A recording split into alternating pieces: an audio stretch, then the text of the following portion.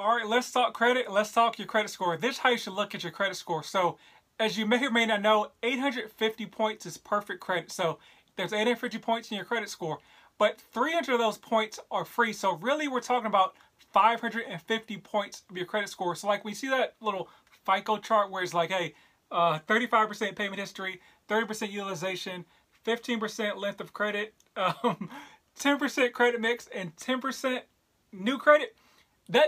Those percentages are based around that 550 points, not the 850 points. So like I said, 300 points are free, and typically for most lending decisions, you want to be at like a 620. I know there are credit requirements that are less, like for FHA, but you want to be at least a 620 typically, and honestly a little bit higher for that to get at least a reasonable rate, a reasonable market rate. Anything over under 620, you're going to really get hammered with if you're qualifying under a 620.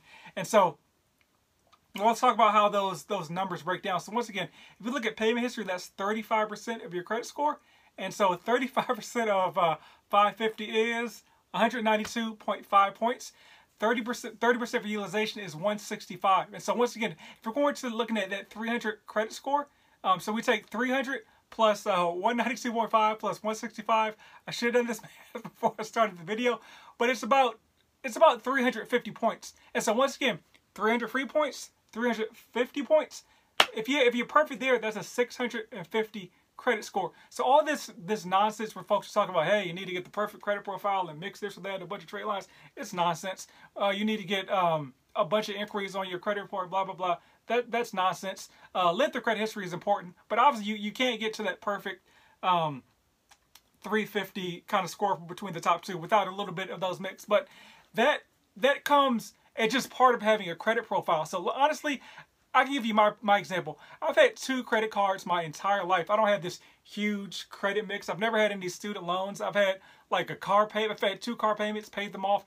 I don't have a huge like robust credit profile, but I have an 800 plus credit score because I just paid my bills on time for 10 straight years and have an 800 credit score. That's how it worked for me, and that's how it can work for you. There's no magic profile or formula you need besides honestly paying your bills on time. So once again, 35% of your credit score, 192.5 points is paying your bills on time.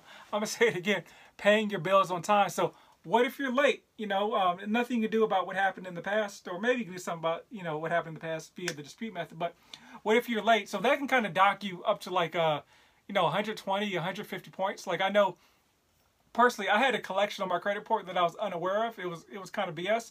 And I ended up paying it off, but that's another story for another day. Paying off the collection and having it removed boosted my credit score 120 points. I went from a 684 to an 804 with the lender for paying off this $75 collection. So payment history is super, super, super important. It's the most important thing when it comes to your credit score. So if you're looking to like fix your credit or repair your credit, and your payment history is crap, you haven't really done anything. So if we jump down to the 10% inquiries portion, that's 55 points of your entire credit score. 55 points. So once again, let's go 850 minus 55. That gives you a 795. So if somehow you had a 0 when it comes to the inquiry column, you'd still be well above any of the basic lending requirements. So perfect credit from a lending perspective is a 740. And so let's go to the next thing down below. 30% of your score is utilization. Utilization is 30% of your score.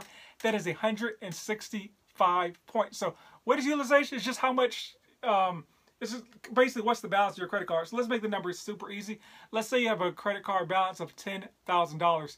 If your balance is currently $5,000, your utilization is 50% utilization.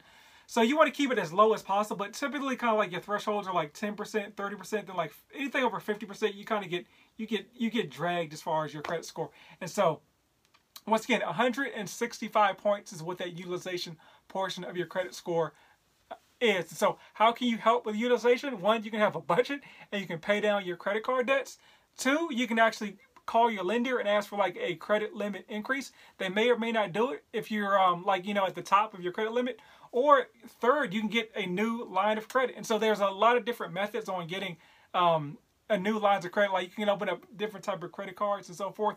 If you're in a position where you can get like no credit, you can open like a secure credit card and then build your credit from there. So with these secure credit cards, what you want to do is use them to boost your credit, because typically, like, the APR is super high. There's like a an annual fee for the cards. You don't really get any cash back or any benefits to it, but you want to use it like a debit card to build your credit. Because once again, we'll go to the next thing, which utilization is 50% of your credit score, which is a 82.5% of your credit score.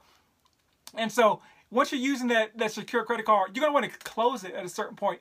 And so that's going to hit your credit history. But you want to use it as kind of like a jumping stool or a stepping stone to get to that, real credit card with your credit union or with your local bank. And so you can start building real credit from there. But like the secure credit card, the goal is not to have that for, honestly, anything longer than like 6 or 8 months until you can kind of get honestly, a big boy credit card. And so those are the kind of ways to improve utilization. Let's talk about length of credit history. And so just time has to pass. There's really no trick when it comes to length of credit history. I mean, you can become like an authorized user on somebody's account. That can help with the length of credit history. But for the most part, I mean, you just have to let time pass in order to improve your credit history. So that's why, in 18, 19, 20, 21, your credit score is going to be, a little bit low in the sixes. As long as you don't have any blips, you work your way up to a 700. Then eventually be like me. After like 10 or so years, you'll be in the 800 club. Maybe sooner. I don't know when I joined the 800 club, but I just started looking at my credit a little bit ago. So that's kind of my scenario. And then we talk about inquiries.